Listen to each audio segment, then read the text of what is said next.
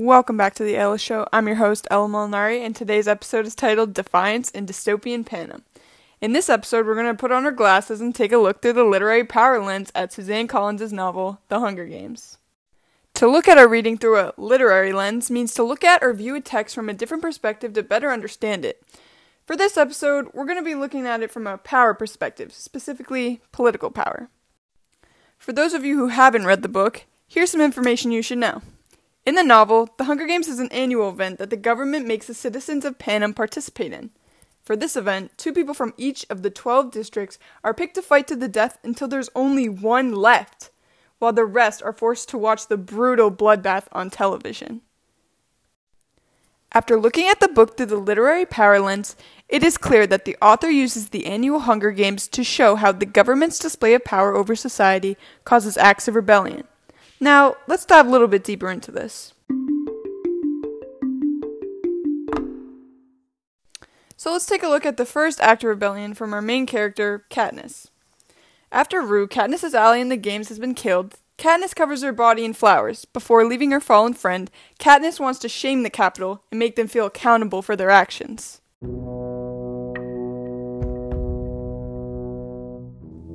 In the novel, Collins explains what Katniss does next. From the point of view of Katniss, she writes, "I press the 3 middle fingers of my left hand against my lips and hold them out." This quote is just one example of an act of rebellion due to Katniss realizing the true meaning of the games. Here, she realizes that the other tributes aren't really the enemy, but that the Capitol is. They throw these tributes into the games and pit them against one another as a way to show their superiority and power. How insane! Katniss does a symbol with her hand as it represents admiration for someone and unity, something that the Capitol does not want among the districts. After reading the article Dystopia with a Difference, The Lessons of Panem in District 13, I was able to better understand Katniss' actions. In the article, the author explains that Katniss only develops a true critical perspective on the games when she becomes a participant in them, seeing them for what they really are, elaborate fictions that present themselves as fact. You see, this is very true. It isn't until Katniss is actually in the games that she realizes what they are. She realizes that they are the Capitol's way of trying to make the districts feel hopeless and overpowered. The Capitol tries to make the districts see each other as the enemy and enjoy watching the 23 tributes die each year, knowing that there's absolutely nothing they can do about it. Through this act, Katniss is showing the Capitol that she isn't seeing Rue as the enemy, and does the hand gesture to show her respect for her. Now let's take a look at another act of rebellion from Katniss and another main character, Peeta, both tributes from District 12. Katniss and Peeta are ready to be named victors of the annual Hunger Games when suddenly the game maker changes the rules and says that there can only be one winner. When Peeta says to just kill him because they have to have a victor, Katniss realizes something.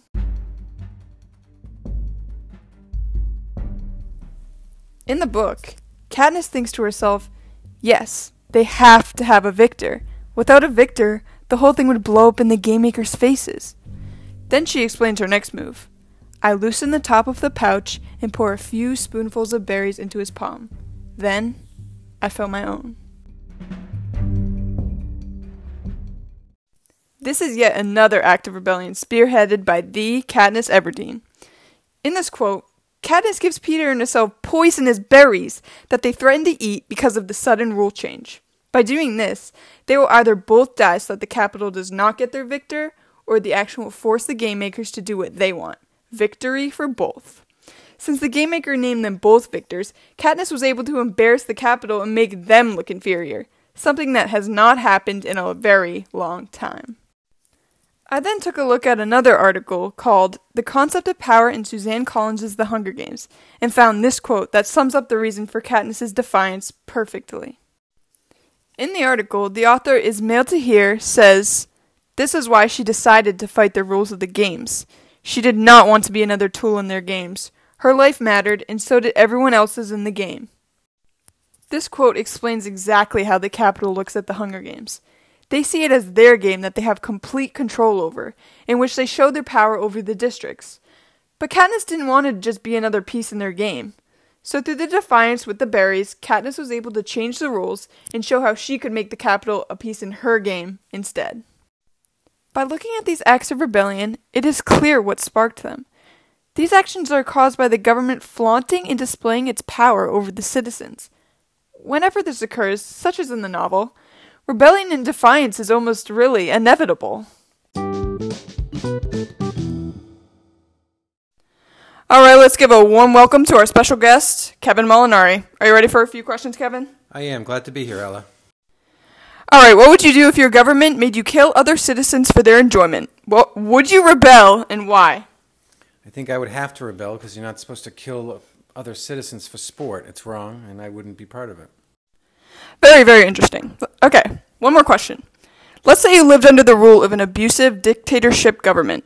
Would you be willing to kill yourself in order to embarrass the government, and why? Possibly. I would like to find a different way than killing myself, but if I had to in order to expose the government, I guess I would do it for my fellow citizens. Very, very great answer.